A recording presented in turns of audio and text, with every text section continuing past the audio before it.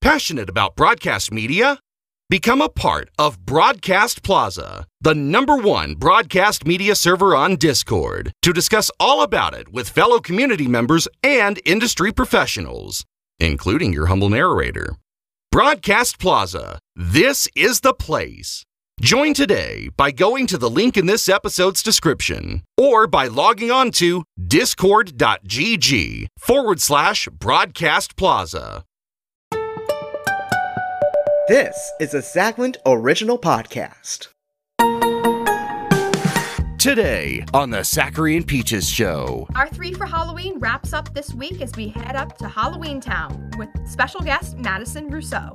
We'll be talking about The Nightmare Before Christmas and its legacy as the perennial Halloween animated classic celebrates its 30th anniversary. And a Halloween cult classic also celebrates its 30th anniversary. We'll take a look at Hocus Pocus. Plus, a Food Network spooky seasonal staple returns for another season of Ghoulish Bakes. All coming up this week, October 24th, 2023.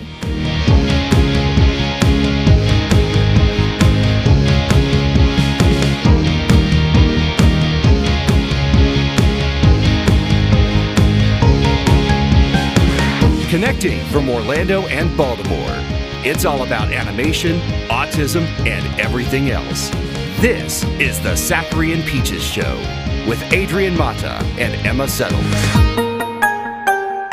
Welcome to the Zachary and Peaches Show, folks. I'm Adrian Mata. I'm Emma Settles. And joining us this week is special guest Madison Rousseau. Welcome to the podcast, Maddie.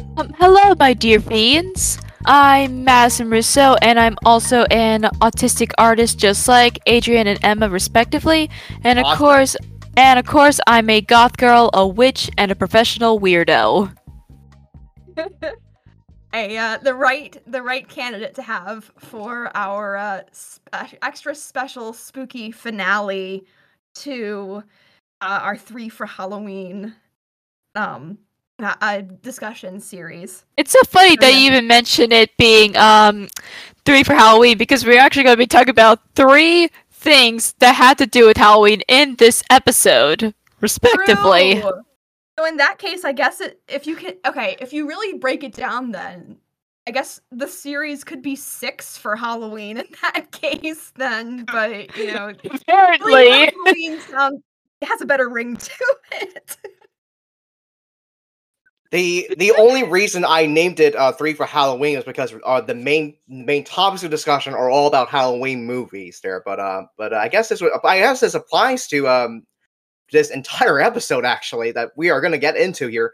So anyway, as usually I go to Emma first and ask her how she's been doing, or how they're doing, actually. But Maddie, I'm going to go ahead and start with you. How has your life been so far? Oh, I'm just fine. Well, right now I'm actually been very busy right now in terms of a lot of stuff that I'm gonna be doing for Halloween. Well, right now I'm actually gonna be planning on watching a lot of Halloween movies and shows and episodes from one of my favorite shows as well. Well, actually, I believe last week I just watched Coraline, and then I believe starting tonight I'm be watching some episodes of the Beetlejuice cartoon, and of course eventually I'm going to be watching Beetlejuice the movie itself. Of course, Tim Burton's The Night Before Christmas, which we'll get into, Hocus Pocus, which we're also going to get into, the Addams Family movie from 1991, and of course Tim Burton's The Corpse Bride soon after. And I don't know, like I said before, I don't know what we're going to be doing for Halloween this year, but I'm planning on watching Mad Monster Party and It's a Great Pumpkin Charlie Brown, both of which I think they'll be good for separate episodes eventually, maybe for next Halloween or something like that. Yeah, that might be a possibility there, Emma. I think that might be a good idea. Oh yeah, I mean, especially since I've got a friend who's really big into Peanuts, and even if he can't be specifically a guest on the podcast, at the very least I can gather behind the scenes info about the short from him, so I can become extra prepared for a Great Pumpkin episode. So I think that would be a rather fun topic possibly for next year. But again, we're getting ahead of ourselves. Let's not think about season 4, I guess. Season number 156. Oh dear. Oh, jeez. I'll be doing Dear. it until you're in the grave.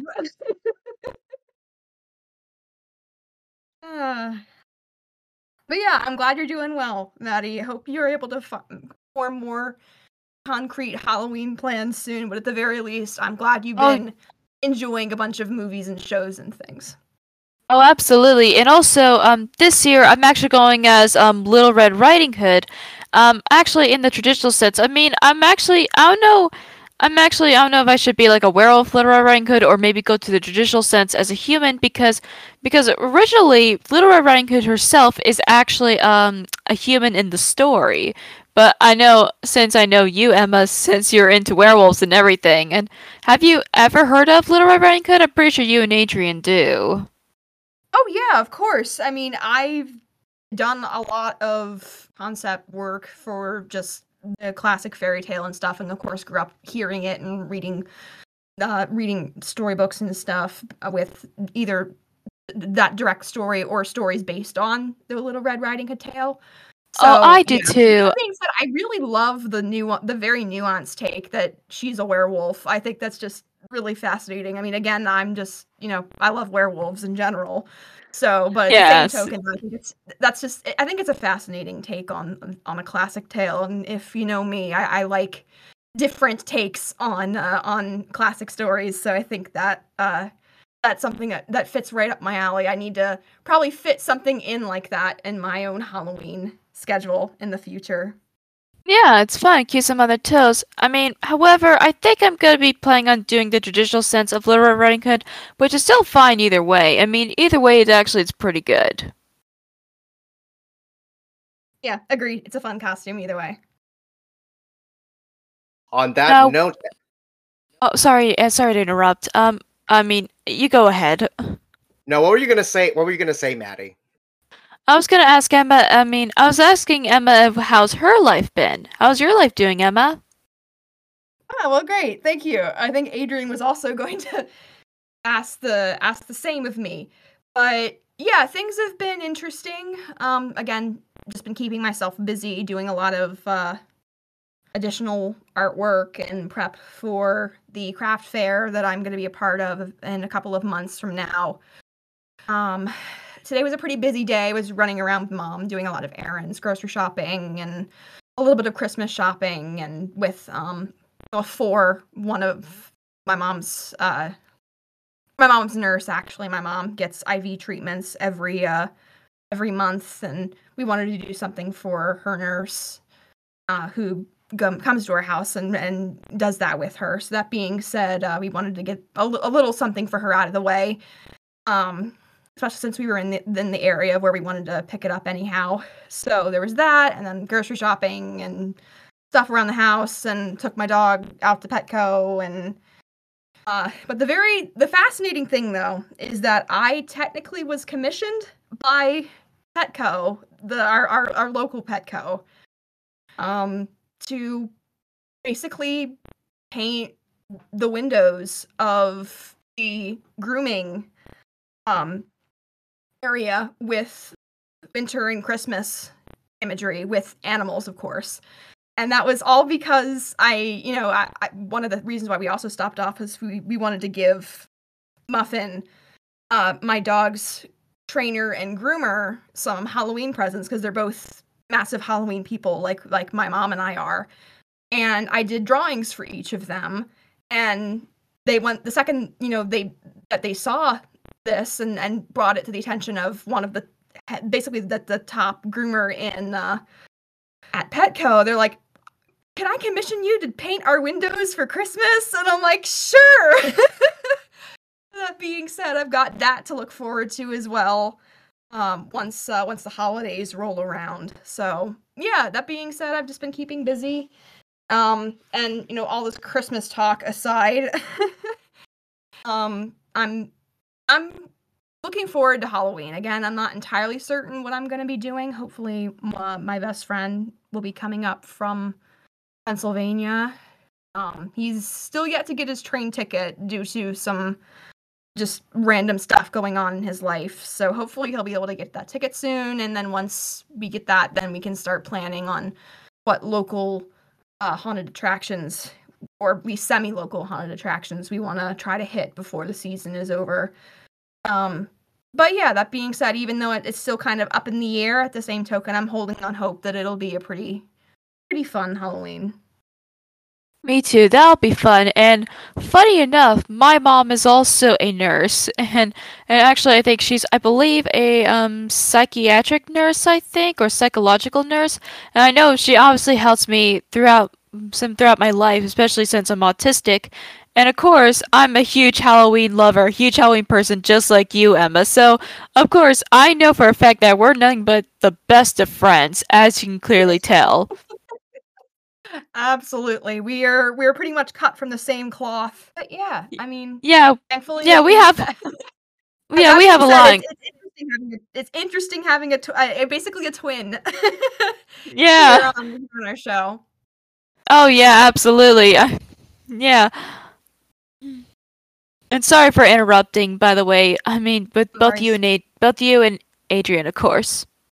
I mean, that being said, 3 is a crowd, so it's kind of, with 3 people in one room, especially with, you know, with a podcast setting such as this, it's kind of hard to know when one person is about to talk, especially since, you know, we're just doing this over voice. So believe me, I totally get it. Well, to be honest, I actually, when I was in school, especially when I was in high school, I know we used to do speech therapy where we have practice our conversation skills and taking turns from one another.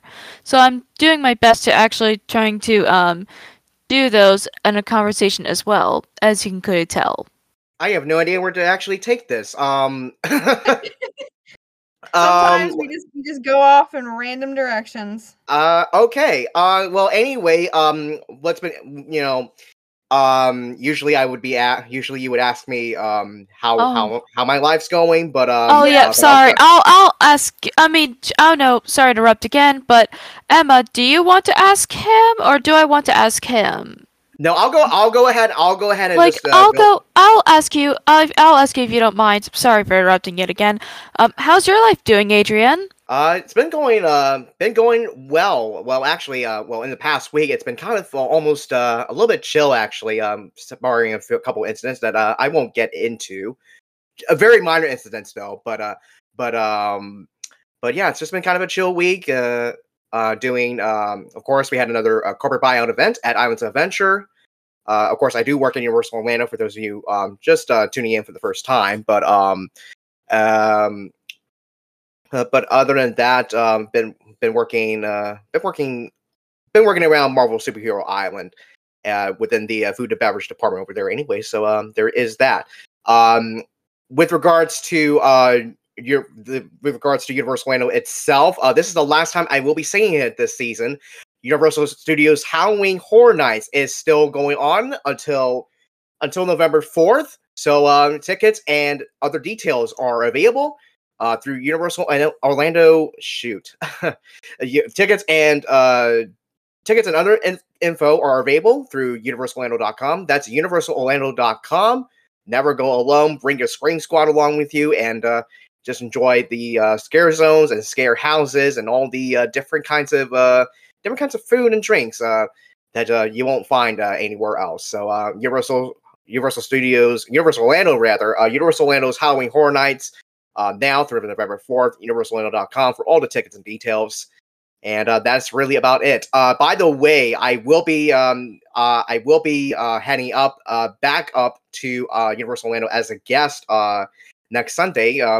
Number one, we will be on a week-long break here. Number two, I'm actually going to go see this acoustic musical duo perform at Jimmy Buffett's Margaritaville location at City Walk. The duo is called Gilly and the Girl, and they consist of Mike and Charity Gill, a married couple who first met at, guess what? Universal Studios Japan, another Universal at NBC Universal / Comcast owned theme park.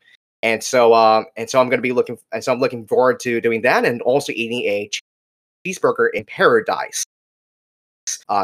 Jimmy Buffett, who sadly passed away earlier this year and yeah, looking forward to it. That'll be fun. I actually have heard about Universal's Halloween Horror Nights in both the Hollywood location and the Orlando location, and actually learning about the history of it, along with Not Scary Farm and a lot of other fun Halloween events, especially Disneyland. And of course, I've always loved haunted houses.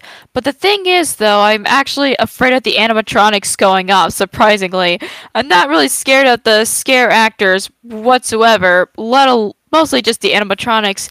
And also, I don't know if I actually had this idea, but I had this idea I had in mind. Do you know how Disney does their Halloween events, especially Disneyland, and Not Scary Farm has Not Spooky Farm, which is a family-friendly Halloween event as well? I think maybe they should do the exact same thing for Universal Studios for Halloween Horror Nights, like having daytime family-friendly Halloween events in both in Hollywood and Orlando respectively. How does that sound? Funny enough, SeaWorld Orlando, which I used to which I used to be employed with, they actually do something like that. They the daytime Halloween festivities are known as the SeaWorld Spooktacular, Halloween Spooktacular. And of course, in the past few years, they have done Hallowscream over there at SeaWorld. Of course, there's been a long-running event over at Busch Gardens, Tampa Bay. So that's something that SeaWorld's been doing for a little while. As for Universal, they could probably do something like that, but given how popular Halloween Horror Nights is, and I'm not sure if they want to extend the Halloween festivities to the daytime, but maybe they could bring in like a few Halloween specials here and there. Yeah, like something like that, absolutely. And speaking of Halloween events, I think we need to talk about the main discussion, the big event. Shall we? Well, we will get to that in a couple moments here. I do have some housekeeping notes here. Before we get to that, Emma, is there anything else you'd like to add? Not in particular. Let's keep the program going.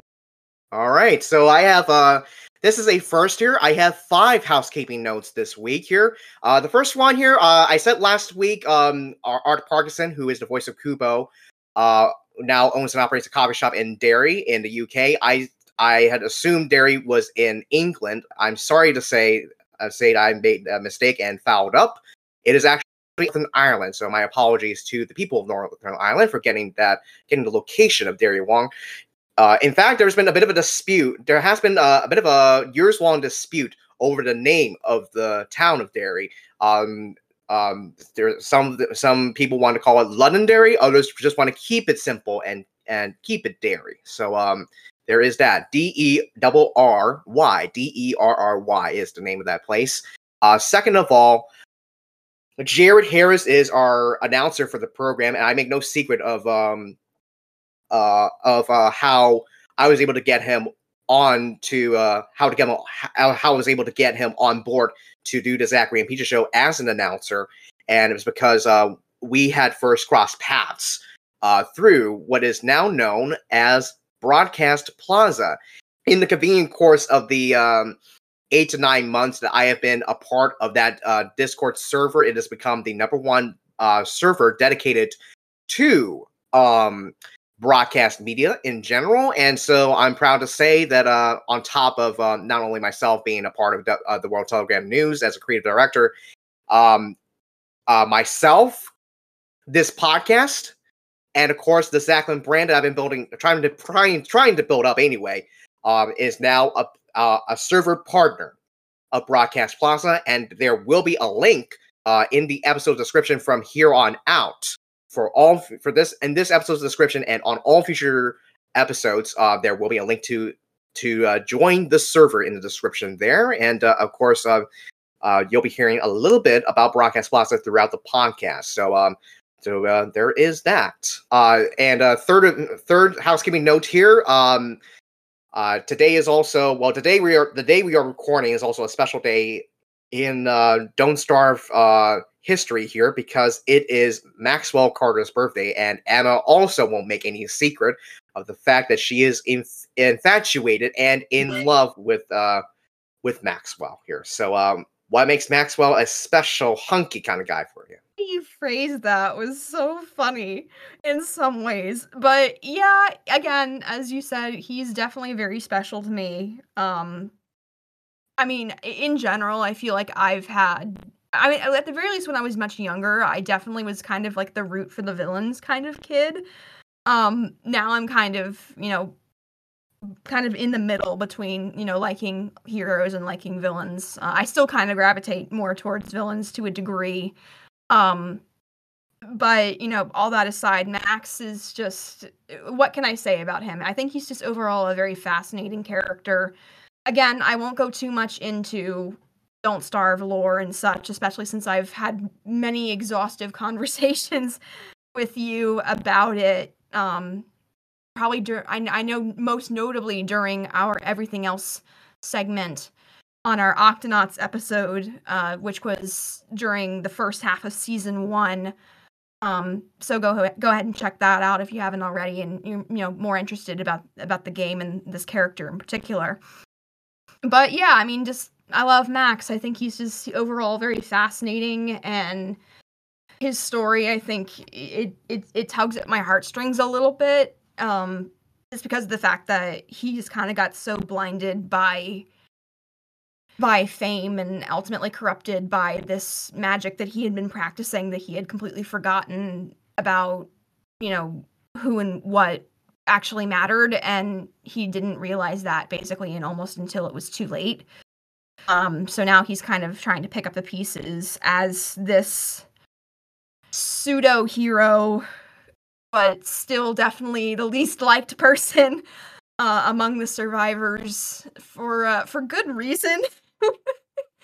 But at the same token, though, he's still a great character, just utterly fascinating, and he still definitely deserves a lot of love and comfort, especially after you can clearly tell in a lot of his quotes in-game that he is clearly very distraught about what he did, at least a majority of it. So yeah, that being said, anyway, to make a long story short, happy birthday, Maxwell. You are fantastic. I love you to death. Yeah, definitely a unique character within the Don't Starve universe, so to speak, and definitely a tragic backstory as well, villain origin story, if you will. Maddie, if this, I don't know if this is true or not, but generally Disney villains, they're a lot more, I guess they're a lot more approachable and I guess a little bit more likable, actually. I think at the Disney parks, is that correct? Well, I mean, I do love Disney villains as well. I mean, I think we'll dive more into the Disney stuff as we get into talk about Tim Burton's The Nightmare Before Christmas. But long story short, I do think they're very lovable, and they're just as lovable as the heroes.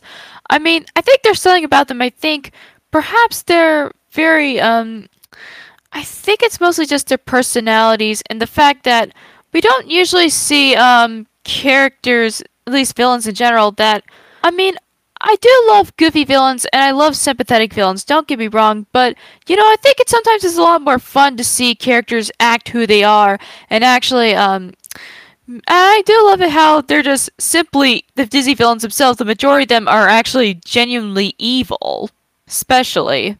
Does that make sense? Does make sense. Gaston kind of really comes to mind for me, especially over at I think especially at Walt Disney World. I mean, there's like YouTube videos where I think where Gaston loses a an arm wrestling match because of a trick done by a young girl, and also another video where he wins a push-up challenge against another man, and yeah, he's just a really he might not have the I don't think he might not have had the best intentions for Belle, but in the parks, he's just really, he's a hunk.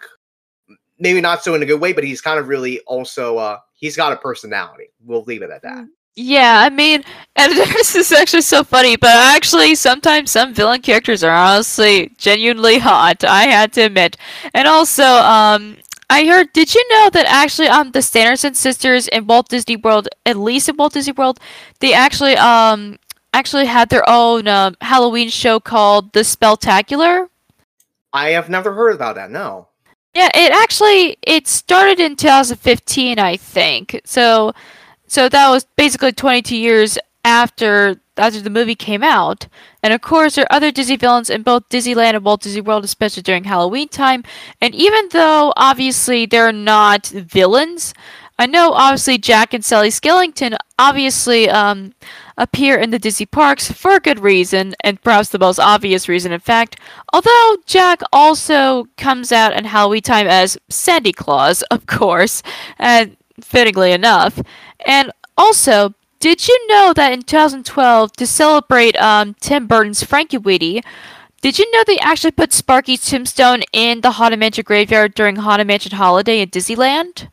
I have not seen that. I've actually never been to Disneyland, so I wouldn't have known. I did know, though. I was the biggest Frankenweenie nerd when I was, 11 or 12? So, yeah, on my constant Google searches just about, what was the Disney parks planning on doing for the film's release, just out of curiosity and just out of sheer love of the fandom, I found out that Sparky's tombstone was at least a temporary display at Haunted Mansion Holiday. So that definitely made my day. That being said, so yeah, I'm glad you mentioned that. Yes, and of course I'm a huge fan of Frankenweenie as well. So much so that I did told you Emma about this, but I don't think about Adrian. But one of the ideas that I have for an animated project is actually making Tim Burton's Frankenweenie into a television series. Of course, I know obviously I need to ask a lot of people to help me with this project, and of course as Disney Channel and especially Tim Burton, since obviously it's not my property, it's their property. But other than that, I actually have been doing a lot of developing for the characters in general, including some of the original ones, especially the villains. But like I said, like with many of my projects, including my original ones such as Weirdos and The Witches of Salem, I think I definitely need a lot of people to help me with this project, as you can clearly tell. Tim Burton's done with Disney after Dumbo. He said he's done with Disney. He's not gonna work with them anymore. So I think that might be a bit of a roadblock. That's what I'm trying to say here. But I think a fan project of a Frankenweenie TV series, at least in the form of a web series, I think that might be possible. Yeah, especially maybe like for Disney Channel, especially maybe, who knows? Yeah, it's just that Tim Burton would not be involved with that one. Yeah. All right, moving on here. File this in the category of weird here, but a Florida GameStop employee shot and killed a fleeing shoplifter who stole Pokemon cards. The Associated Press reports that Derek Guerrero, 33, pulled a handgun from his waistband and fired one shot, hitting the shoplifter in the side, as that particular shoplifter was stealing 5 boxes of Pokemon Scarlet and Violet Ultra Premium trading cards, and those cards retail for $120 per box. The suspect died in the hospital. Guerrero is now facing a manslaughter charge, and of course, Guerrero had worked at GameStop at the time of that incident. Now, of course, where I live, Florida, they do have a law called Stand Your Ground. It lets somebody use deadly force if there's a threat of death or great bodily harm to themselves or others. However, it does not apply to protecting one's own property. So there is that. Guerrero is being held at Broward County Jail on $25,000. Jail records do not show if he has an attorney, and GameStop had no comment regarding that incident when they were approached for that one. So, gotta catch them all, I suppose. Yeah, filed under weird. I think that Yikes. I think probably sum that up pretty well there. Yeah. Yikes. I mean, I'm not a big fan of video games per se, like I'm not a gamer per se, no offense to you, Adrian and Emma, of course, but I definitely don't want to be in a situation like that. Trust me. Of course not. Yeah, so that's that particular story, and finally, I touched upon this particular topic at the start of our season. Of course, there has been some warfare going on in the country of Israel, and that's between the Israeli government and the Hamas militant group. And seeing that a lot has developed since I first made light of it.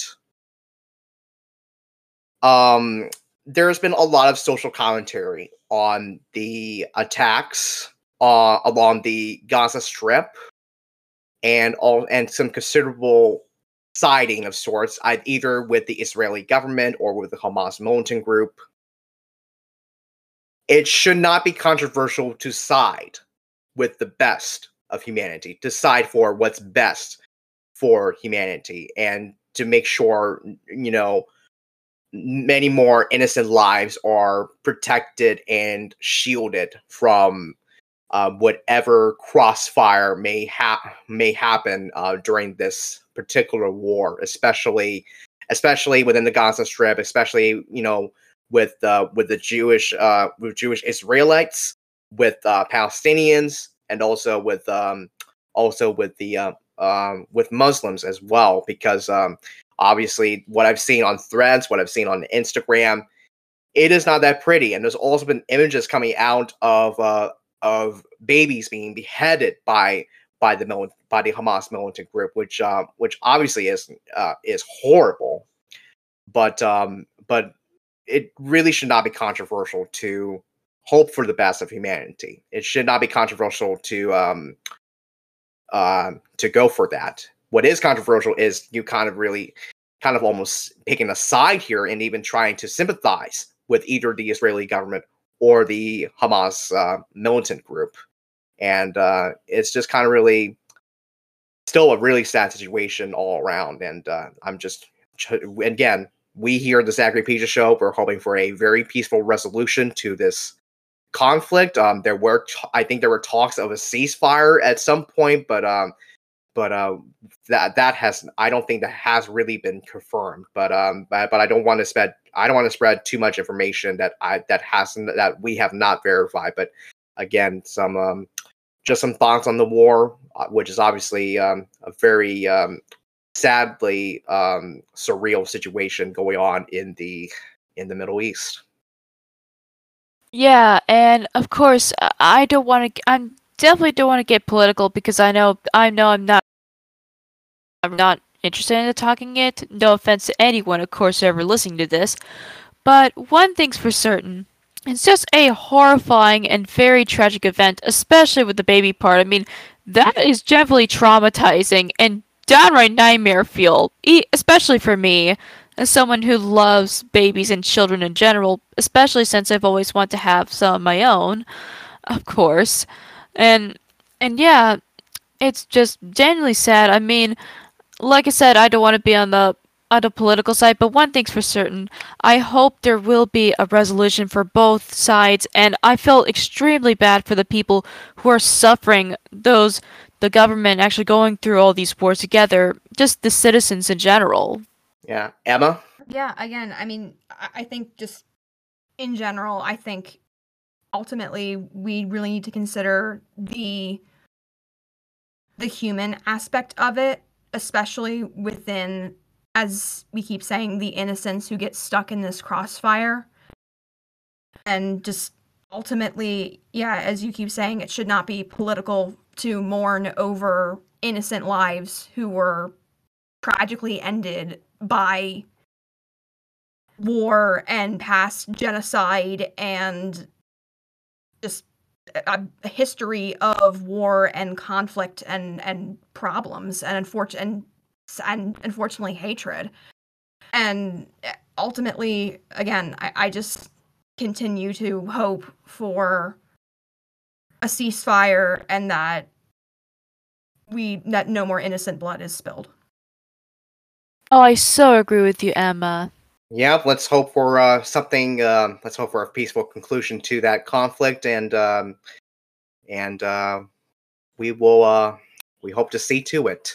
We do have a good show for you this week. Emma and I are here, along with Maddie, and we will be right back. Next on the Zachary and Peaches Show, we wrap up our 3 for Halloween with arguably the granddaddy of all Halloween animated films, The Nightmare Before Christmas. We take a look at its story and the legacy it has cemented over 30 years since its release. And later, another film celebrates its 30th anniversary this year. We talk about the cult classic Hocus Pocus. Coming up after the break.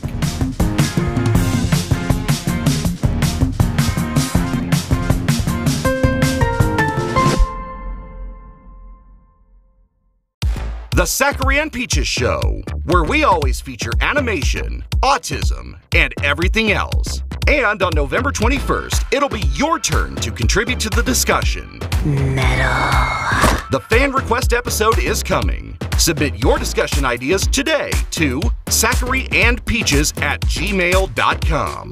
Then listen to The Zachary and Peaches Show on November 21st to hear your suggestions being discussed. Hey, Emma here. Stay tuned for this week's question. Spotify listeners can reply through this platform's Q&A feature on their mobile device to have their say. You can also reply on Adrian's profile at AdrianMata26 on DeviantArt and Tumblr to this episode's recap entry on both platforms, or through our show's Instagram and Threads accounts at Zachary and Peaches with your thoughts. We can't wait to hear what you have to say.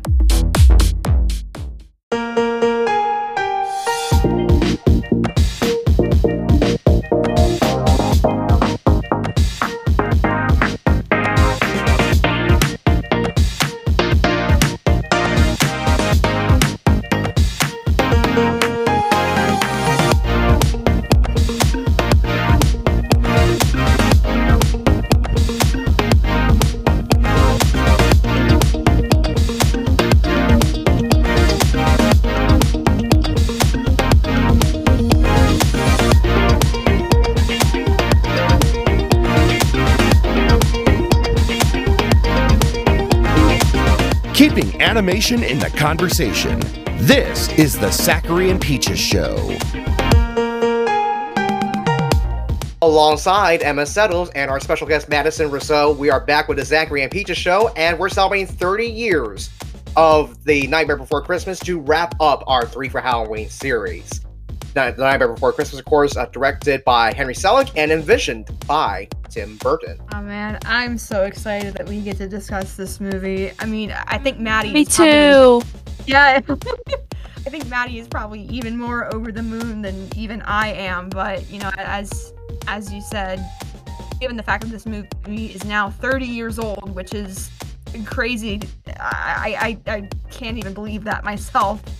But yeah, that being said, I feel like, considering the fact that it is having such a major anniversary, plus, as we said in the you know, the tease of this episode, this movie is such a classic, and it is such a staple of, you know, for Halloween, as you know, a majority of Burton films are. But there's something about Nightmare Before Christmas that just it screams Halloween, mainly because it takes place in a personification, a whole town dedicated to Halloween.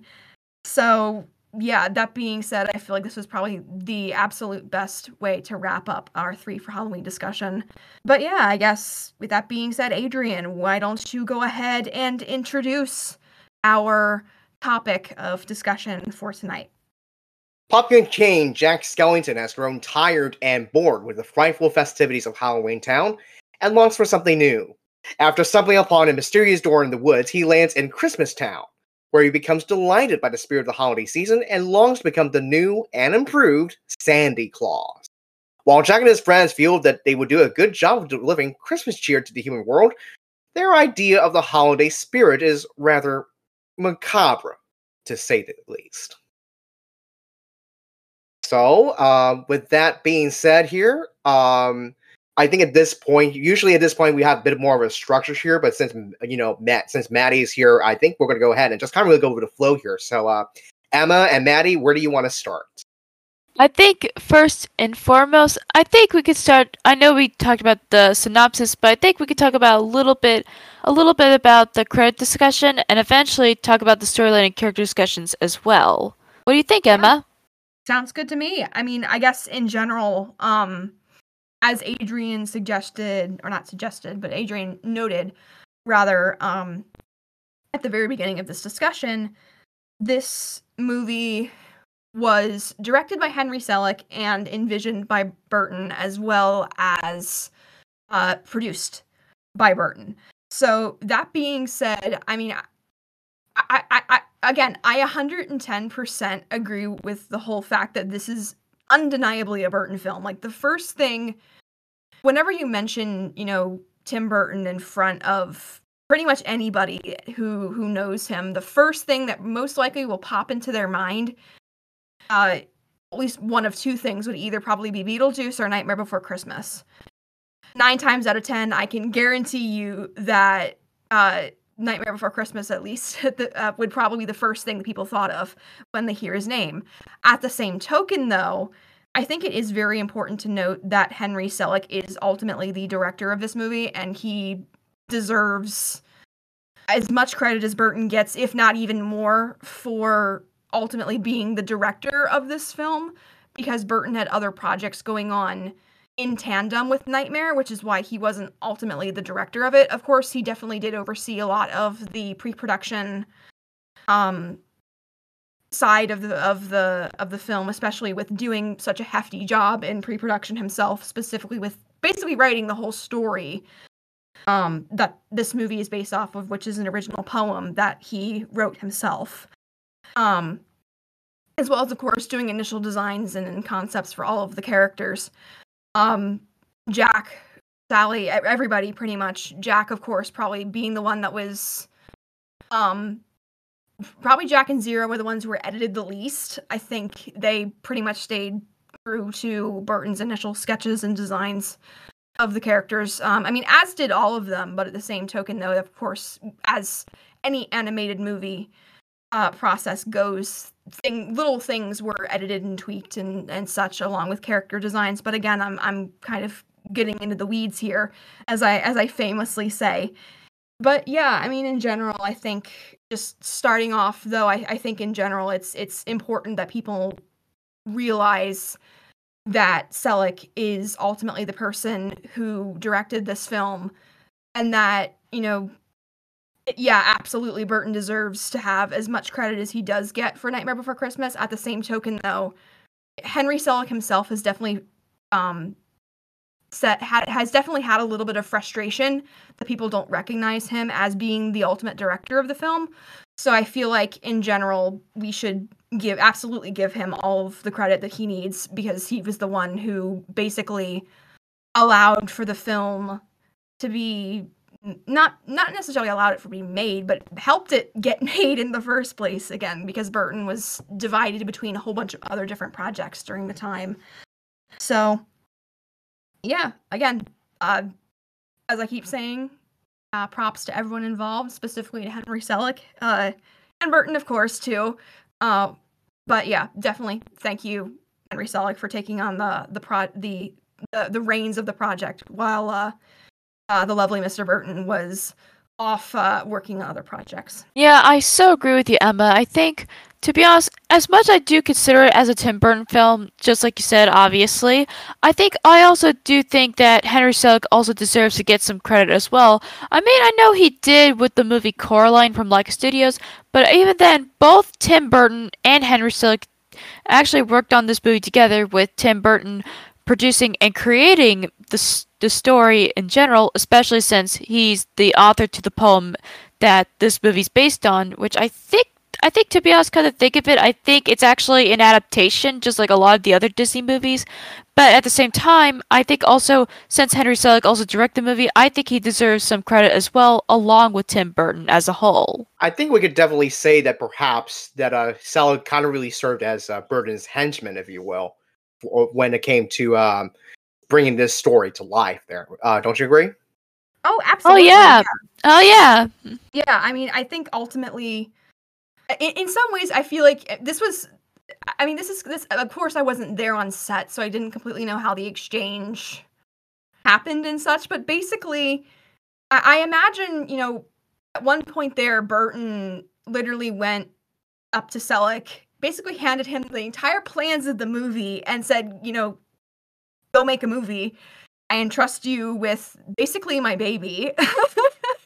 my very my very weird, expensive, gonna take us 5 years to animate baby. But Basically, a weird skeletal baby actually would be a better thing to say it. Jack specifically. But yeah, I mean, basically, Burton was just basically entrusted Selleck that he knew what he was doing and that he was gonna ultimately, make the best movie he possibly could. And yeah, it happened. And it definitely paid off as well. And also, I think I heard this it's kind of reminiscent of basically with how he approached with the soundtrack for Danny Elfman, which I think we'll get into that later on eventually. Yeah, I think so too. I mean, of course, we also discussed about Danny's impeccable soundtrack in the Corpse Bride discussion, so of course, why not discuss it in the Nightmare Before Christmas section as well?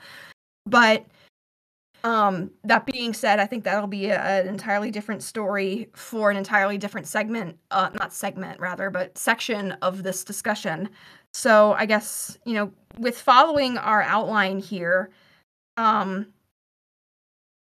suppose our next point would be Maddie specifically would like to talk a little bit about storyline and character discussions. Yeah, primarily with Jack and Sally, both as individual characters, as well as what makes them so compatible with each other romantically. So, yeah, that being said, Maddie, why don't you give us a little crash course on our hero and heroine of the story? I'll let you take your pick on which of the two we focus on first. Well, I mean, I know we could talk about Jack Skellington first since he's probably the main protagonist, but however, I do want to talk about a little bit about Sally herself, especially since I do want to talk about a little discussion about what makes a very strong female character in general. As we all know, Sally is Jack Skellington's love interest throughout the movie, but I think, and of course, obviously I do love Jack, Sally, and Zero. Obviously, they're easily my favorite characters from that movie, of course. But the thing is, though, I think with Sally, I think I actually do want to talk a little bit about, like I said, about what makes a strong female character.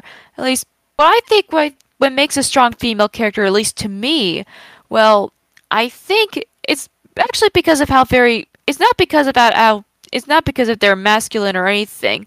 Actually, to be honest, you don't even have to be tomboyish or masculine or even tough in order to be a strong character. Like, a lot of the characters I love are very girly and sweet, and I think, but at the same time, they're also very strong characters. Even the damsel in distress are strong characters too, because of how very well written they are. I mean, let's take a lot of the Tim Burton characters, for example. Like, I think you mentioned this before about, like, Victoria and Emily in the Corpse Bride episode, Emma, and I think this goes with Sally as well, along with a few other Tim Burton characters such as Lydia Deetz and I think maybe Katrina Van Tassel or Kim Boggs or something like that. Well, to be honest, they actually, well, perhaps I do love Victor and Victoria and a lot of other characters from the Corpse Bride, obviously, don't get me wrong, but I absolutely love Emily the most because she and I have a lot in common, especially as someone who suffered a lot of trauma, experienced a lot of tragedy, and suffered a lot of trauma ever since throughout my entire life. But even that didn't stop me from being a sweet and loving individual. And that actually goes with Emily, and even, to be honest, I think even Sally and Victoria, and even some other characters too, not just with Tim Burton characters, but also, I think, even Disney characters, too, like the Disney princesses Snow White, Cinderella, and Sleeping Beauty. Yeah, I mean, I guess bringing this conversation back to Sally specifically, but yeah, I mean, I guess from your perspective, and again, correct me if I'm wrong here, but at least according to you, a strong female character, basically all they need to be is well written and have some point of a grounding or guiding principle to them, whether it be kindness or whatever that principle is. They have to have some sort of strong moral backbone in some way, or strong personality, strong personality trait, which therefore constantly provokes them into making as many decisions as that they possibly can make throughout the course of the story. But again, I think specifically in Sally's case, if you are, applying this principle to her, I think she could absolutely fit that model, specifically because of the fact that she doesn't let anything stop her from not only getting to Jack, but also getting to be sort of his voice of reason.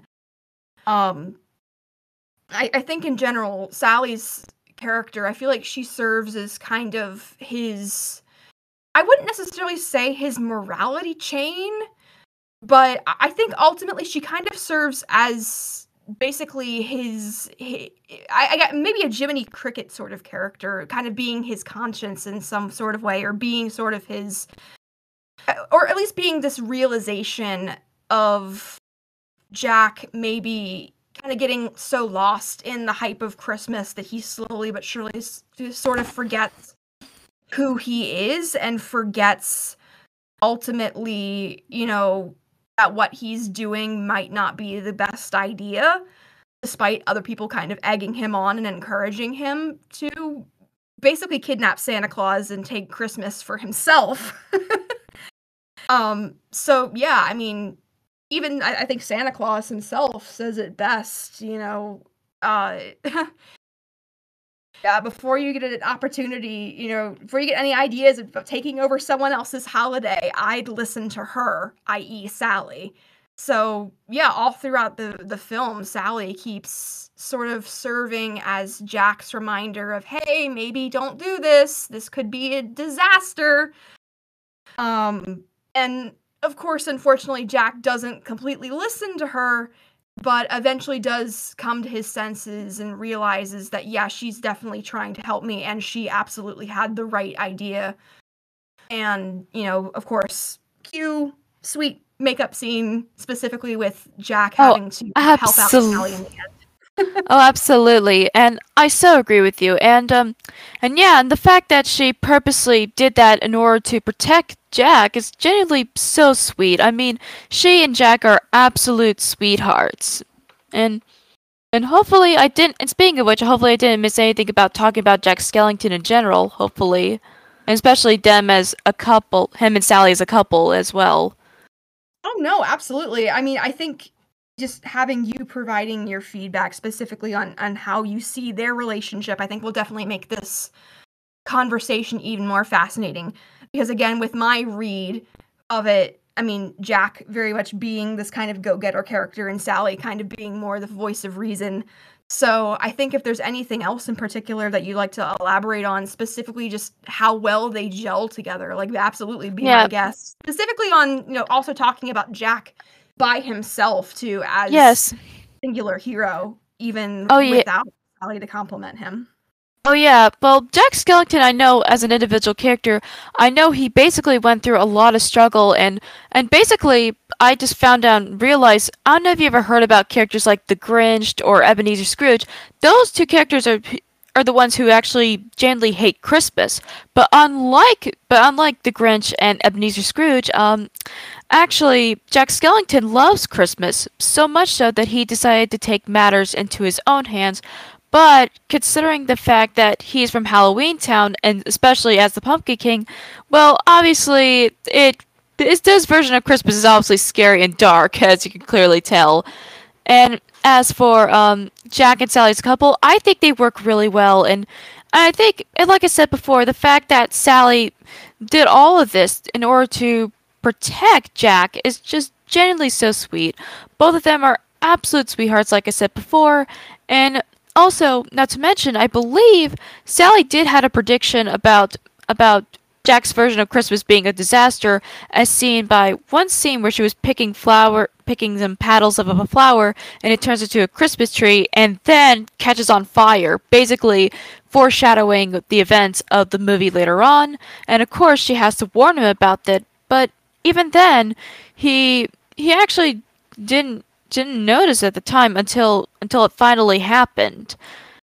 And I think actually, near the end, I think he finally realized not only to be himself, but also to realize how much Sally loves him and how much she cares and loves about him as well.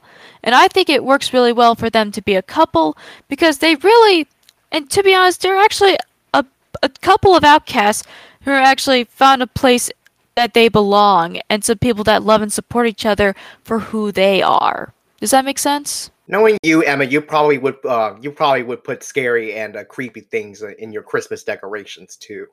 Can I be completely frank here and say that yes, I do in fact. Most of my Christmas tree is Nightmare Before Christmas ornaments, and I have a sparkly black cat, I have a werewolf in a pumpkin, I have a bunch of other just regular wolves.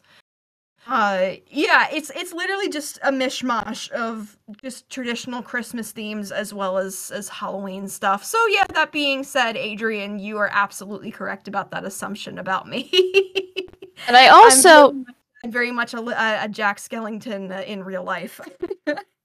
I'm also, speaking of which, I actually would love to do a Halloween themed Christmas tree, a gothic Christmas tree. I actually do have a mini Nightmare Before Christmas themed mini Christmas tree that's black and has like I think some orange ornaments and even some Jack Skellington skulls all over. Pretty fun. And I I'm think seriously jealous.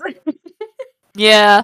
And also, do we talk about like the storyline first, or I know we did about a little bit about the character discussions, and I think I do want to. I think Emma did mention this before about maybe we could talk a little bit about Zero as well. You know, since Zero is one of the representations of dogs and especially dead dogs in Tim Burton's work.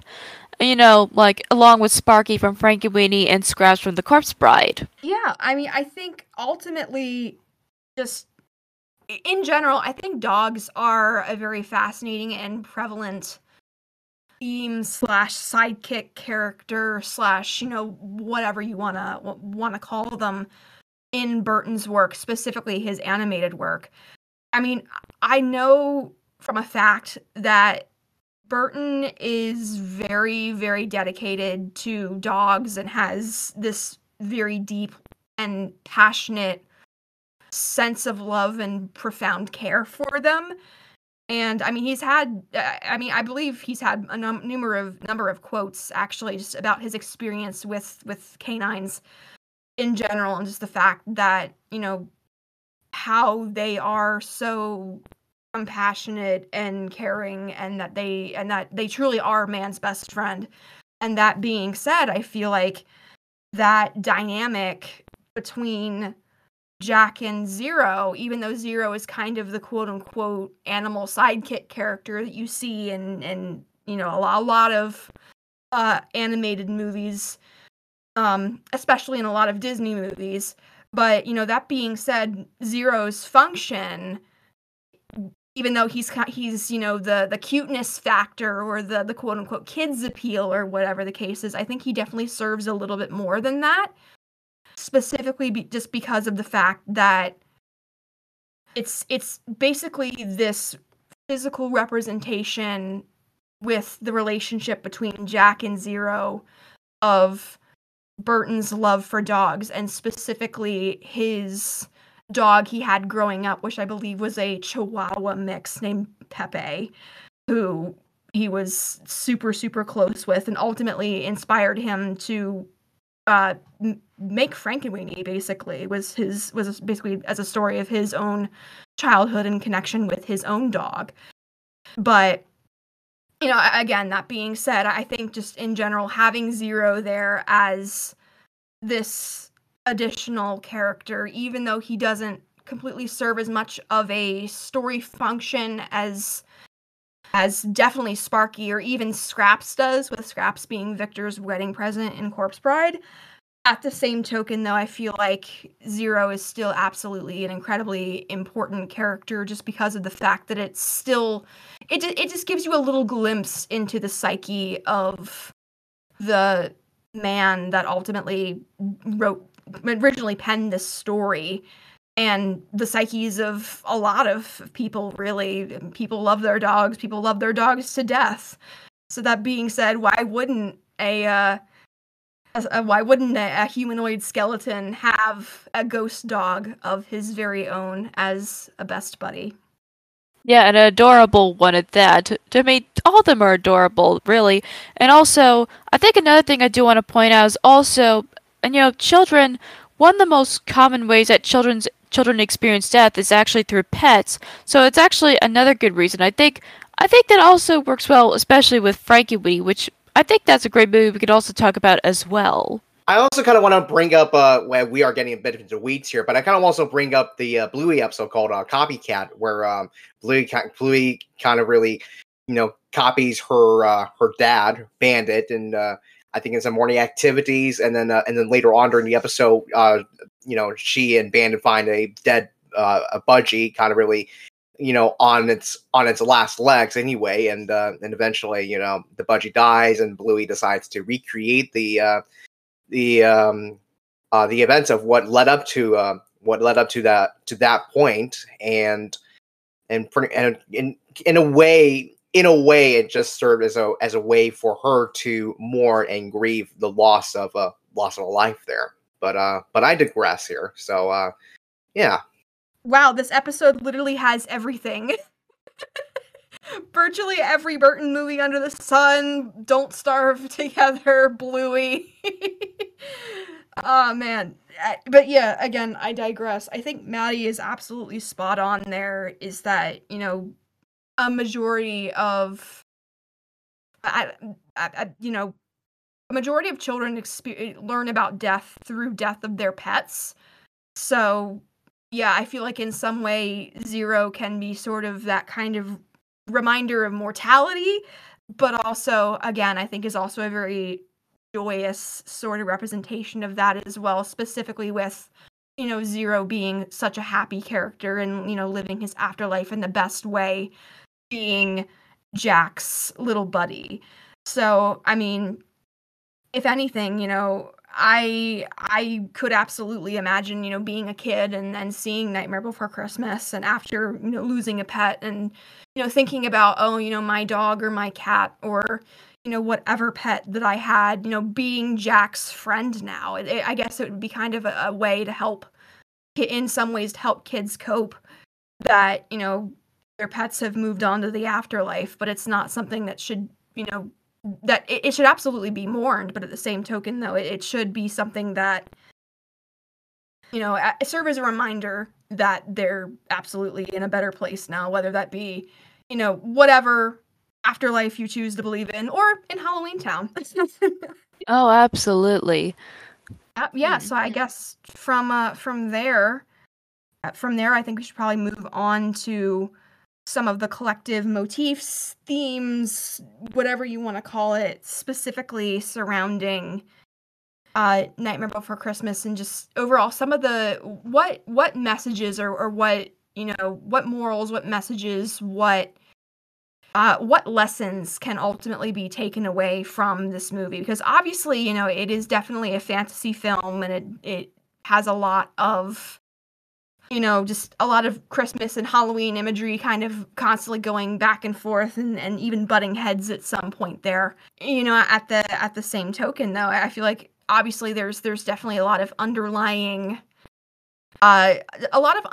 stuff to unpack, specifically surrounding like character transformation and growth. Specifically, I think with Jack. So yeah, that being said, anybody would like to add on to, or not add on, but elaborate on some of what you think the prevalent themes are within this movie? Well, to me, I think first and foremost, I know obviously the biggest one that I think that comes to mind is definitely being yourself, because after what Jack Skellington went through, especially after realizing that actually his own version of Christmas end up being a disaster, especially with all the monster toys and other stuff actually basically attacking and wreaking havoc basically in a lot of the households and just the families in general. I think he learned a very good lesson of just simply being yourself, especially as seen through the song "Poor Jack." Yeah, I mean, again, this movie is absolutely a musical too, as is as I mentioned in the Corpse Bride episode when I briefly touched base on this film as well. But yeah, I mean, if you really think about it, a lot of Jack's songs in general, I think songs themselves serve a very strong purpose throughout the film, besides, of course, just being very entertaining and enjoying and, showing off Danny Elfman, his just composition and lyrical genius. But at the same token, though, I think just in general, the songs, especially Jack's songs, show a real evolution in his mindset. And I guess, if you'd like to elaborate on that a little bit later, you can. But I guess, bringing it back to the whole mention of Poor Jack, I think that song, as you said, sort of serves as this really strong emotional turning point within Jack's personal evolution. Because, I mean, Jack is a character, as we stated in the synopsis, his whole shtick is that even though he's the king of Halloween, he's starting to feel bored and stifled and, quite frankly, even a little bit depressed with life in Halloween Town. He just feels like he feels trapped. He feels whatever you want to call it, like something. Like you mean like a raven in a cage, basically? Yeah, exactly. He feels like a raven in a cage. You absolutely, yeah, you hit the nail on the head right there. I think he feels like a caged animal. And therefore, that ultimately gets him to discover Christmas Town, and then, letting Christmas sort of take over his whole personality to the point of basically wanting to become Santa Claus. Even though he's not, he's the Pumpkin King. And again, Poor Jack sort of is his realization that, oh no, I've done far more harm than I've done good. And even though that wasn't my intention, at the same token, though, I'm slowly but surely realizing that maybe Sally ultimately was right, that this wasn't such a good idea after all. I mean, even if you really think about it, I think Jack really goes through sort of the 5 stages of grief all in the course of that one, couple minute song. He kind of goes from being, sorry for himself to realizing that, oh no, that, not just feeling bad about himself, but also realizing that he's caused harm to other people, and to being angry about the fact that, all I ever wanted was to give them something great. Why does nothing ever turn out like it should? To quote the song specifically, ultimately just feeling upset that he couldn't provide the humans of the human realm or the real world or whatever you want to call it. The mortal world. The mortal world, yes. With a good Christmas. But then he realizes that, you know what? I did my best. I had fun along the way. And in a lot of ways, I'm starting to realize that, you know what? I tried being Santa Claus, but I can't be Santa Claus because I'm not Santa Claus. I'm the Pumpkin King. And that being said, I think Jack really embraces himself again and sort of falls in love with his own afterlife. Right at the end of that song, as he rips off his torn and tattered and ash-covered Sandy Claus suit, revealing that wonderful black and white pinstripe suit of his and his adorable little bat bow tie. And yes. I think it's just, it's such an utterly triumphant moment for Jack, with him just realizing that, yeah, I think ultimately I was not only doing other people a disservice, but I was also doing myself a disservice too, So ultimately, I think this wasn't meant to be, and I should go back to being my old bony self, to specifically quote him. I think that with the bird in a cage thing, it's kind of like, basically, I think when you've been doing when you've been doing the same thing over and over for many, many years, you do start to feel burnt out. Like it's the same routine all over again, and you're yearning to do something new. And I think that really happens naturally in. Excuse me. I think it happens naturally in a lot of people, and they really do want to try something new. Some occasions it does pay off. Others, like in Jack's case, it doesn't. But in Jack's case, though, it really does reinforce. I think what you said. I mean, it really does reinforce why he is forever. Why he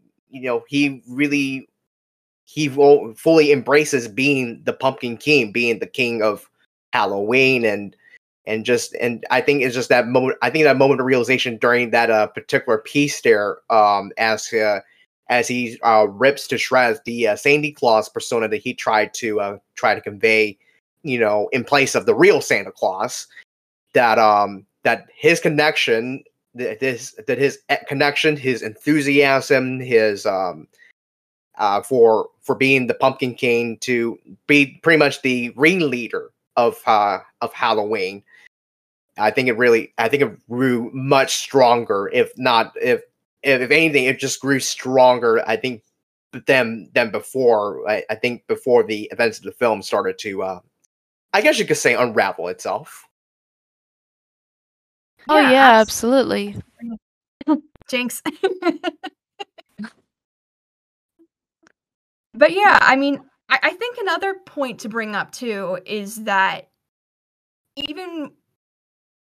I think another key theme of this movie also is forgiveness too, both of yourself, specifically as I mentioned with Jack's whole situation, but also, I mean, if you think about Santa Claus as a character in this movie, he had every right to be absolutely, utterly pissed at Jack. He had every right to be so angry with him and to basically have, the one interaction that they speak face to face with be the end of their whatever relationship they had. They didn't have any, really, but now Santa Claus especially doesn't want to interact with Jack after the fiasco he caused. But in the end, you see that after Santa fixes the mess that Jack made, he ultimately gives Halloween Town a slice of Christmas for them to enjoy themselves. So that being said, I take that as Santa's sort of forgiveness to Jack for the inadvertent harm that he caused. Because I feel like that's the one thing that I feel like, even though it was definitely off screen, that Santa definitely realized that, all Jack meant was good things, despite the fact that he made an absolute mess. At the same token, though, there was a genuine love of Christmas and a genuine love of people, really, in his heart that, unfortunately didn't translate super well. So, that being said, I think just with that level of forgiveness between these two characters and possibly this level of pseudo friendship between Jack and quote unquote Sandy Claus, I think is another really good point to make, especially because of the fact that, again, even though Jack definitely didn't intend to cause as much of a mess as he did, he absolutely caused a mess. I agree with that as well. And also, just out of curiosity, I'm not jinxed, am I? Because I don't want to be jinxed. No, you aren't. I promise you. I meant that as an absolute joke. Oh, okay. You're clear. Thank goodness. I think I don't have anything else to say about it. Well, anything else to say with the both teams, or at least with the themes. Well, I think we pretty much did that already. At least the majority. Don't you think, Adrian? Yeah, I think we probably did that already. I think everything that we wanted to talk about, I think in regards to the film, I think we've already really talked about. So we can just move on to the legacy and the impact and the personal reactions that we have with this film here. Obviously, for me, I grew up watching this film. I think even before I became a fan of animation, I just I think I remember watching it like in school and even on I think it was on ABC at one time, and then I also watched it on Freeform when it was ABC Family, and then when it became Freeform, and that was before my family and I had to cut the cable cord and switch over to streaming services and whatnot to kind of fulfill our entertainment needs. But I just enjoyed watching the heck out of the film and just enjoying just the hijinks that Jack and his henchmen or is it hench children? Maybe. Well, I don't those know. are Oogie's. I mean, Lock, Shock, and Barrel are actually Oogie Boogie's boys. They were actually Oogie Boogie's henchmen, apparently.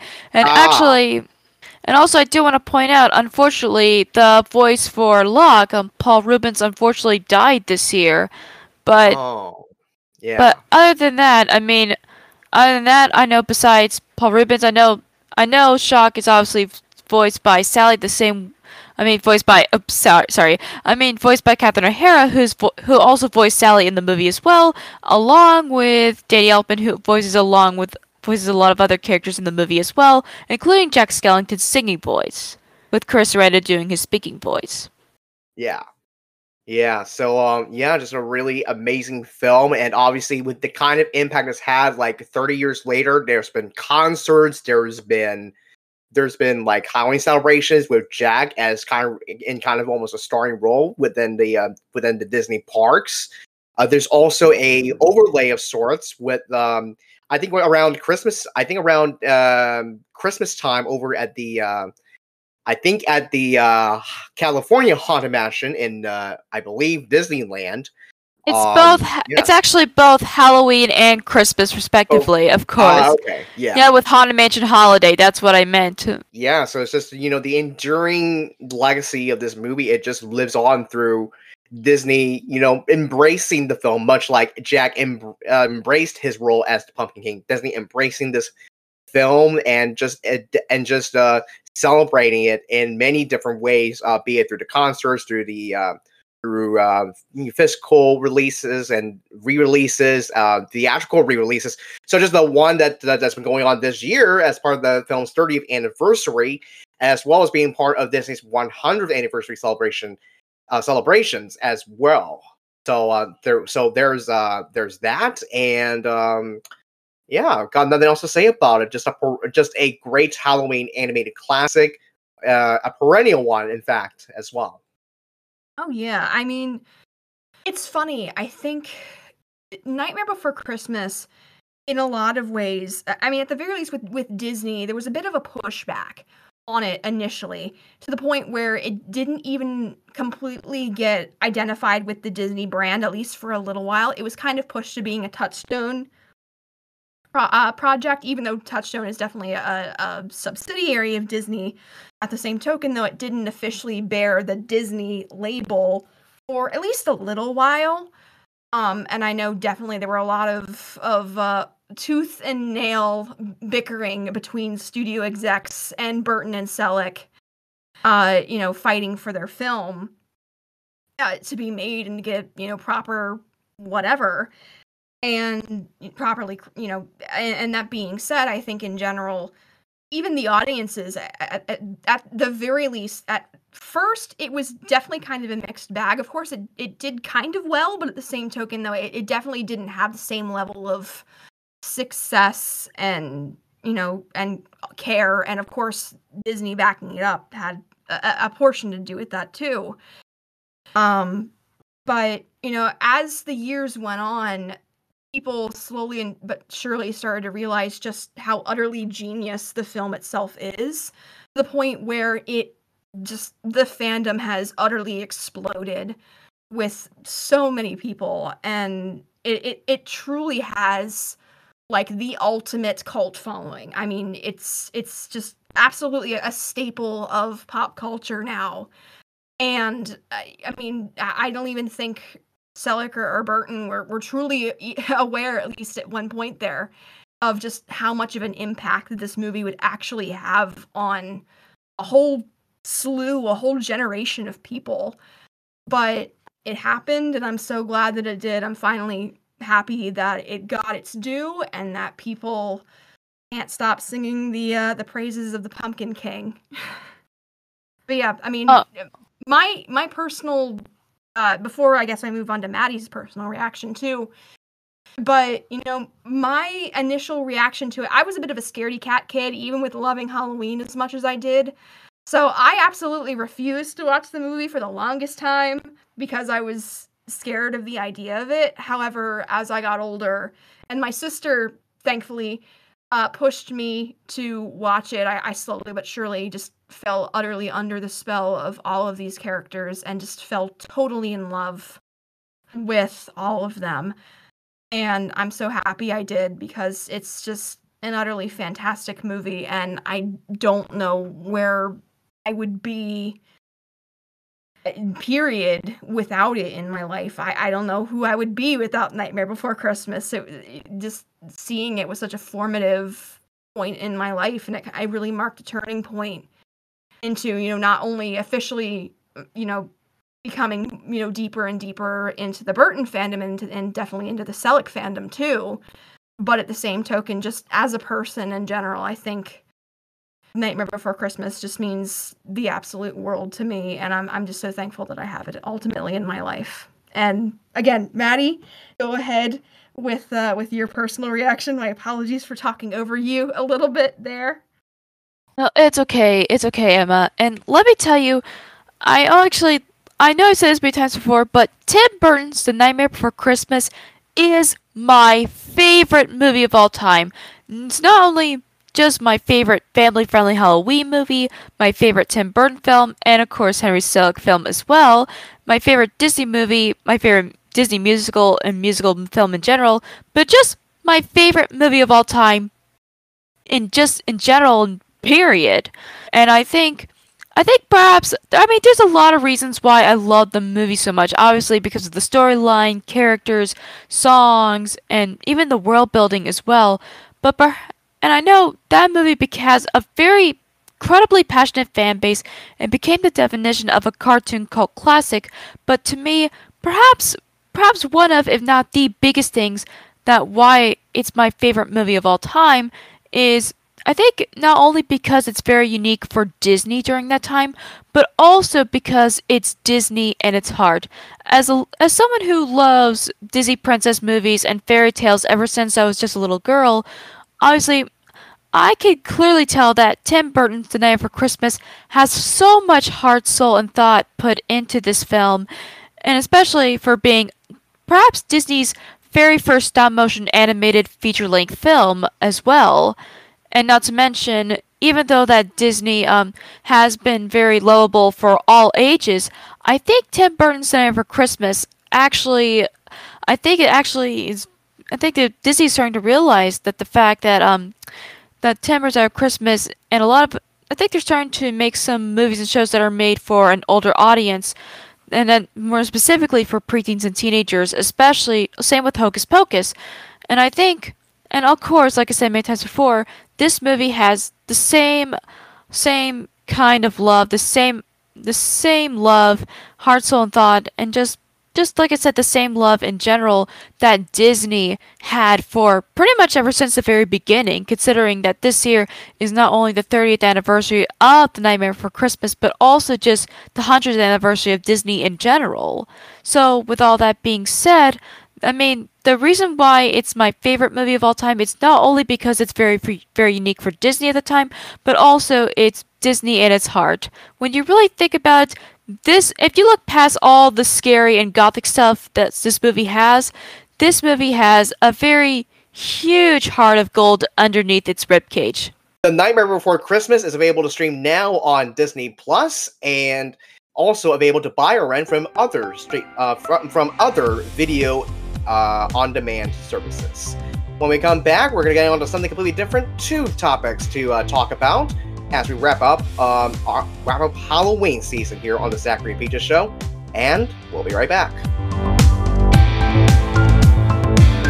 Coming up, on the Zachary and Peaches Show. Another Halloween film celebrates its 30th anniversary this year.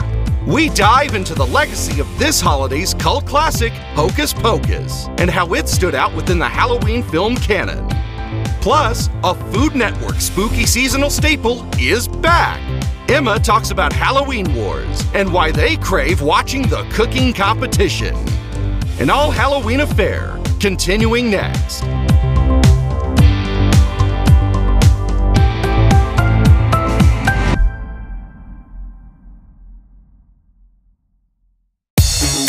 Here now is this week's question.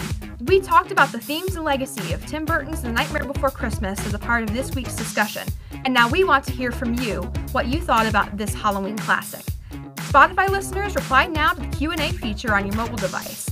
Otherwise, reply to this episode's recap entry on DeviantArt and Tumblr through Adrian's profile on both platforms at AdrianMata26, or to our show's Instagram and Threads accounts at Zachary and Peaches.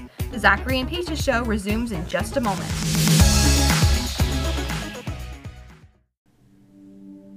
Looking for a place to discuss about what's happening in the broadcast media industry? Then look no further than Broadcast Plaza. Broadcast Plaza is the #1 Discord server dedicated to discussing about all forms of broadcasting, from television to radio, and everything else in between, from the anchors and reporters to appearance and sound, and other forms of media everyone enjoys. And the best part? Passionate individuals get to mingle with professionals within the industry on all mediums. Join us now at the link in this episode's description, or visit discord.gg/Broadcast Plaza. Broadcast Plaza, this is the place. Adrian Mata, The Zachary and Peaches Show, and Zachlin serve as a proud partner of Broadcast Plaza. Join today.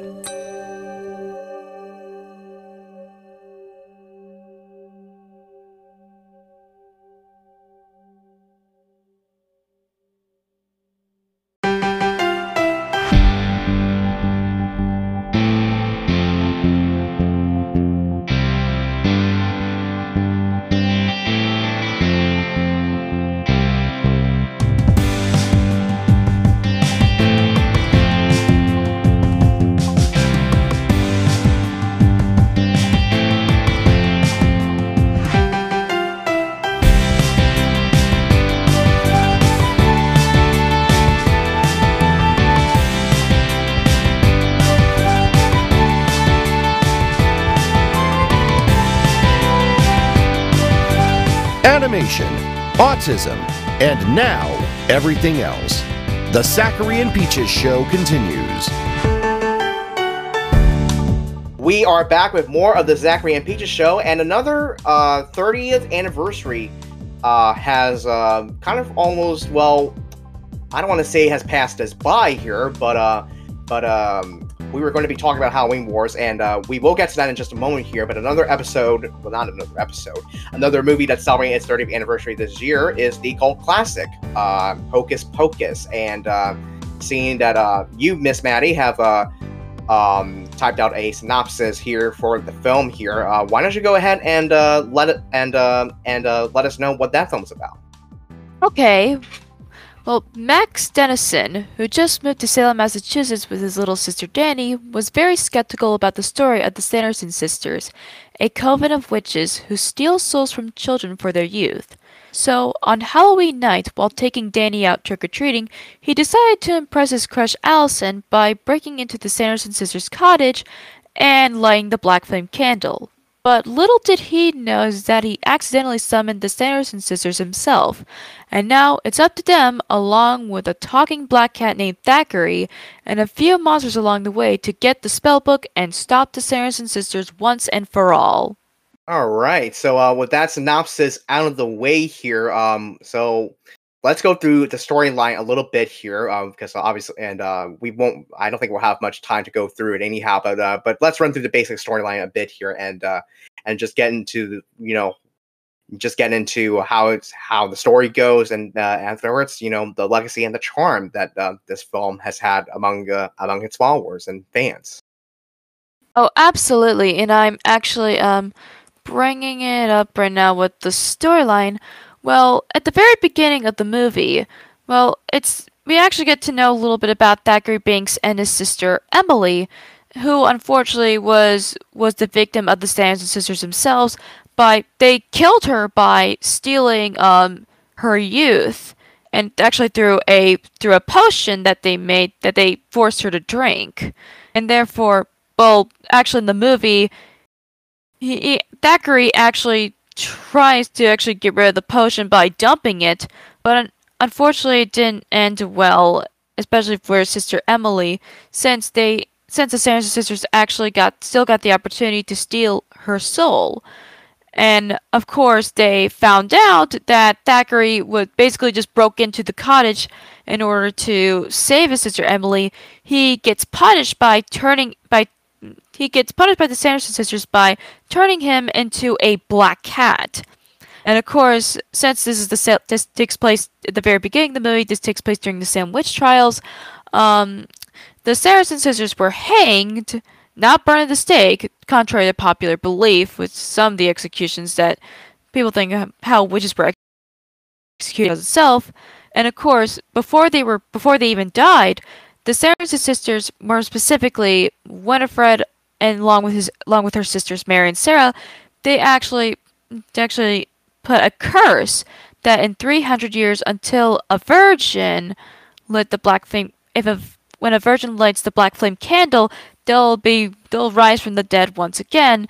So, and eventually that virgin in particular is obviously Max, who, like I said before at the very beginning of the synopsis, well, he just moved into Salem, Massachusetts, and of course is very skeptical with Halloween, and especially with the Sanderson sisters themselves.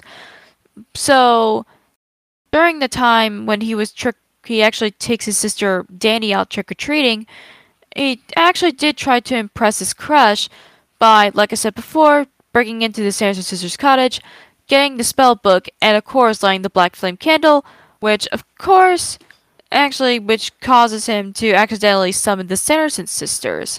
And now, and much to Thackeray's dismay, and generally upset because of that. And so, through a series of, they eventually Winifred actually summoned her former lover, Billy Butcherson, who actually killed, and it was actually the zombie, and during when they actually finally go to the town hall Halloween party where their parents are, they try to explain about the events, what happened in the story, and of course they don't believe them, along with the other people at the party as well. But eventually, the three actually did, especially near the end, they actually did find a way to actually stop the Sanderson sisters once and for all, and actually the Sanderson sisters died by turning into dust, and of course, since they're dead, and of course Thackeray was actually he was basically made him immortal until they died. So of course Thackeray died as well, and of course his soul is finally free, along with the souls of the other children, along with his sister Emily. And of course, it has a whole happy ending, and they finally reach into the afterlife. At least that's what I always think, especially as someone who watched this movie so many times. I think we probably should have put a spoiler warning there before we got into the storyline there. But, yeah, sorry about that. That's all right. That's all right here. What do you think about this film, Emma? Ironically, I actually have not seen Hocus Pocus the entire way through. Wow! Kind of a sacrilegious thing for anyone who is a lover of Halloween. But yeah, I eventually would like to remedy that. I don't mind spoilers personally. Especially if it's a movie that's been out for 30 years. But yeah, I mean, I know the fact that it's just the movie. It also has as Adrian suggested, a very strong cult following, and it is literally you can't walk into a Spirit Halloween without seeing Hocus Pocus stuff all over the place.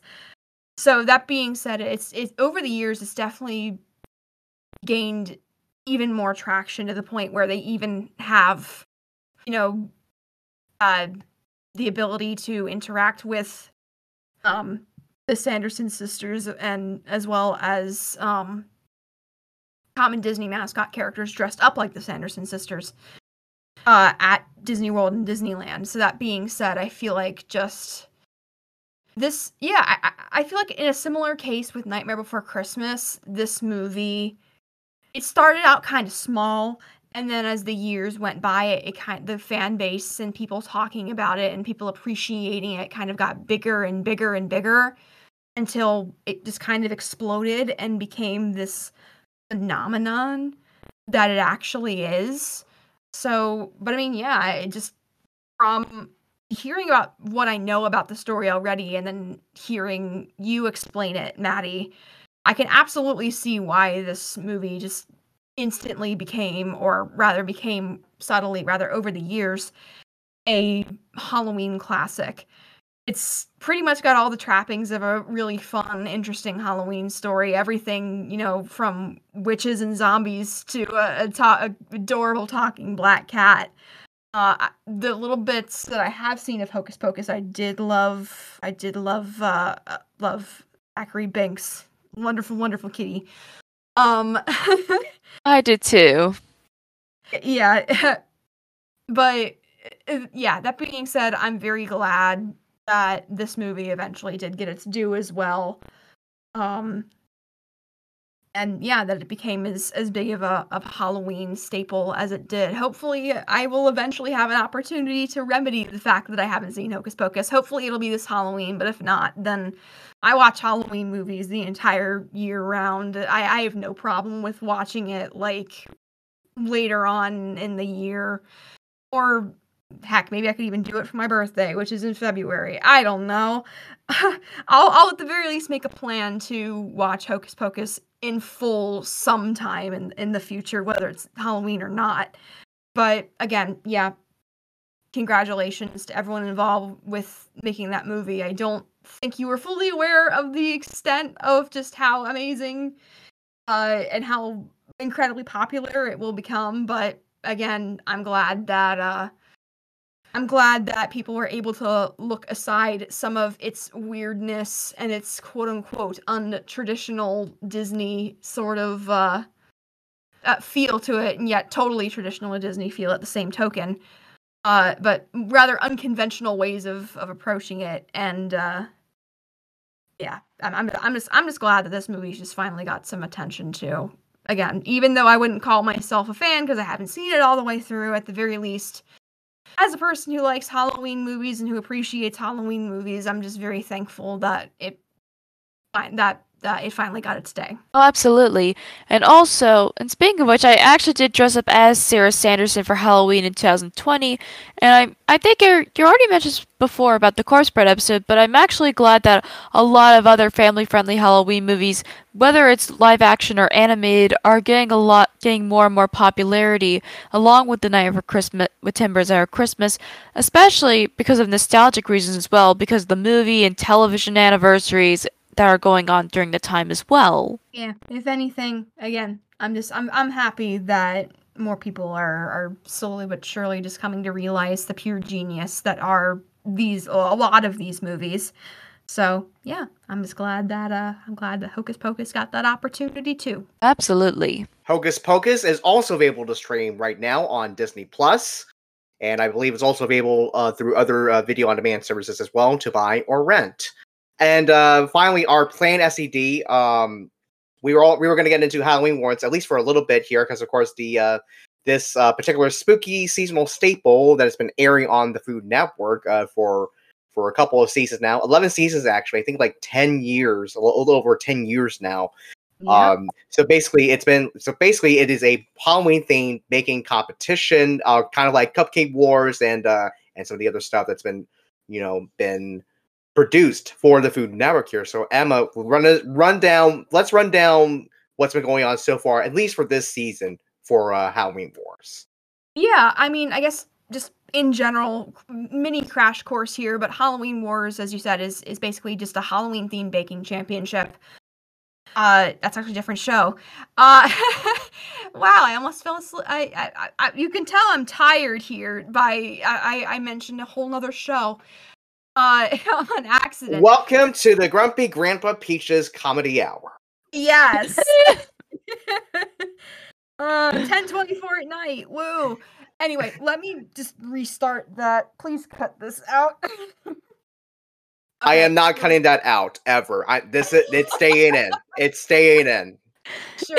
Okay.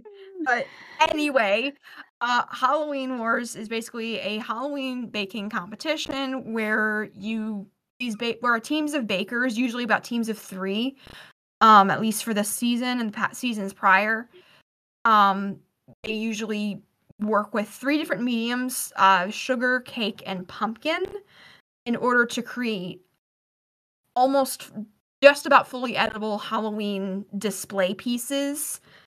And usually those display pieces follow a specific theme. Last week's episode, I can't speak to this week's episode because it hasn't aired yet. At least when we were recording this, it hadn't aired yet. It'll be available to watch and stream, I believe, on Monday, which is yesterday when this episode comes out. But tomorrow when this episode was recorded. But yeah, that being said, it's just a fun competition show, and I've been watching it ever since I was like maybe 11 or 12 years old.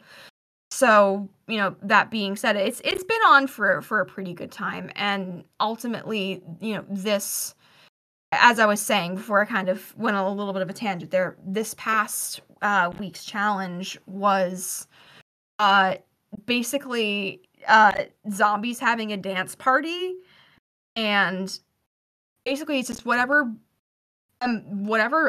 people can imagine, and building a display based on that using all 3 of the elements. In addition to that, at least in this season and in other seasons past, minus the 2021 and 22 season, which I'll briefly get into that because those were 2 really interesting and special seasons for a very interesting reason.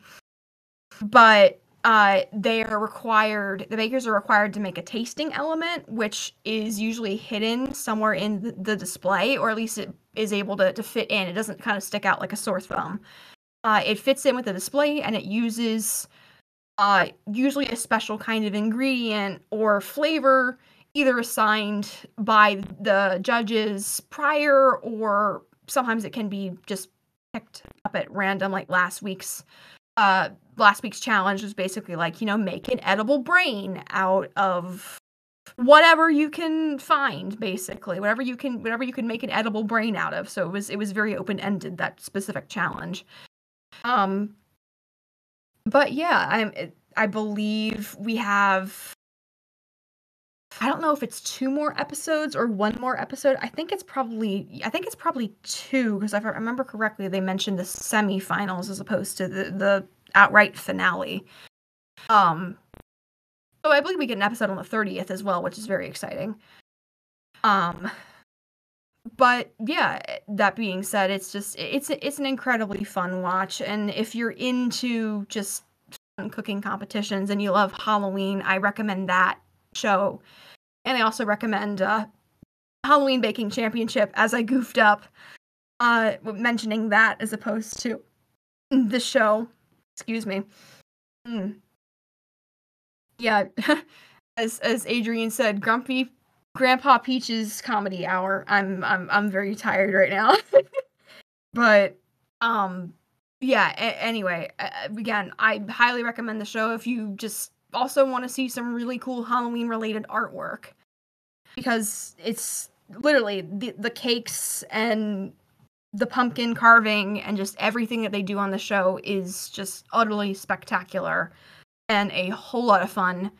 So yeah, I highly recommend giving that a watch if you're able to.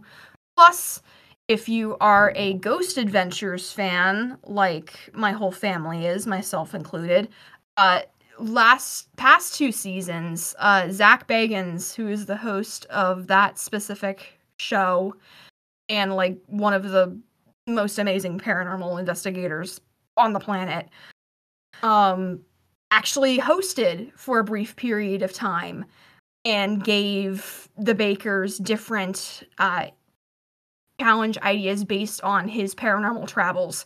So those 2 past seasons were incredibly fun. Now it's just kind of back to their, regularly scheduled challenge, but even still, it's been a lot of fun, and I just can't wait to see who officially wins that challenge. I can't specifically say I have one team that I'm specifically rooting for this year. I can specifically say I do have a baker that I'm rooting for on Halloween Baking Championship. Go Holly. You're amazing.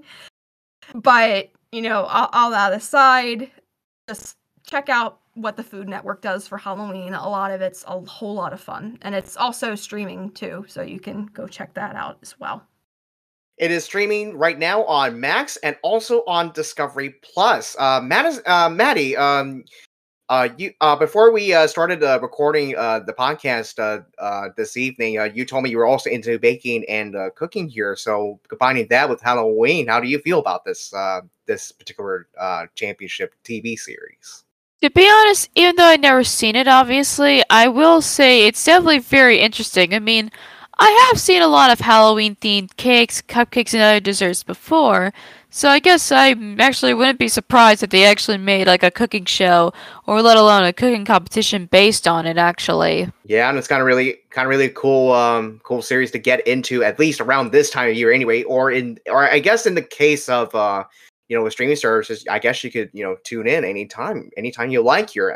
I think especially in Emma's case, she does, you do Halloween like 24/7, 365. You might as well just go ahead and stream it like on a February, I guess, for your birthday then. Every day's Halloween, and every day's Halloween when I'm around as well. Exactly. Believe me, I'm probably gonna be treating myself to watching or rewatching rather, the 2 seasons that Zach hosted as a treat again, because he's a great human being as it is, but he was a hilarious host of Halloween Wars just because of how dark and serious sometimes he could get, just judging by, just his nature, but also it's just so goofy at the same token. That season was a whole lot of fun because of the fact that it combined 2 of my favorite things, Halloween Wars and Ghost Adventures, so what was there not to love? Oh yeah, absolutely. All right, so on that note there, that is it for the Zachary and Peaches show. We're going to be off next week because I understand, Emma, you're going to be celebrating Halloween here, and probably you might be out of town here. So every possibility. I think it's going to look like we'll be staying here, but at the very least, I will be having friends over. And that being said, we're going to have a pretty nice little Halloween celebration where we are. So yeah, that's spanning multiple days. So yeah, that being said, we will be taking a little break next week, so I can celebrate Halloween in style. But I guess, until then, for all of you who celebrate, have a very safe and very happy Halloween. I sincerely hope you enjoyed talking about, or listening to us talk about, rather, a bunch of really cool Halloween movies and TV shows with us. And I genuinely can't wait to do it again. Right. Oh, absolutely. Yeah. Oh, yeah. Maddie, thank you so much for being with us this week. And we can't wait to have you on the podcast again sometime down the road. Well, absolutely. And thank you for inviting me. And of course, I know I'm available. You can talk to me anytime you want on DeviantArt and on Instagram. And of course, I would love to talk to you again for another episode as well. And of course, to all my dear fiends out there, happy Halloween to all of you. All right. And happy Halloween to everyone. Yes. Love you. Goodbye. All right. All right. Bye, For Maddie. Madison. Yeah. All right. For Madison Rousseau, I'm Adrian Mata. I'm Emma Settles. We'll see And I'm Madison Rousseau. Oh, right. Well, Okay, well, we got your name in twice here, but okay. We'll, as we said, we'll be off next week. We'll be back on November. We'll be back on November the 7th, I believe. Is that correct?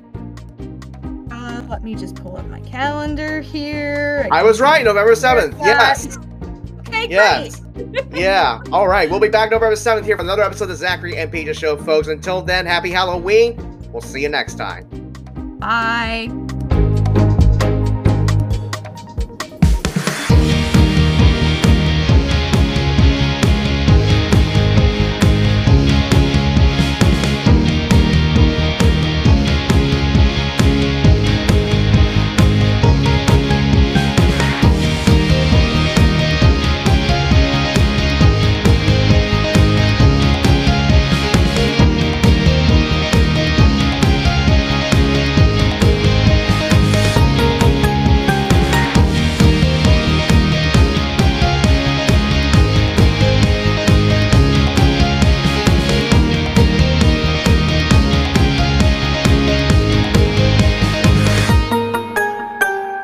This is Jared Harris, speaking for the Zachary and Peaches Show.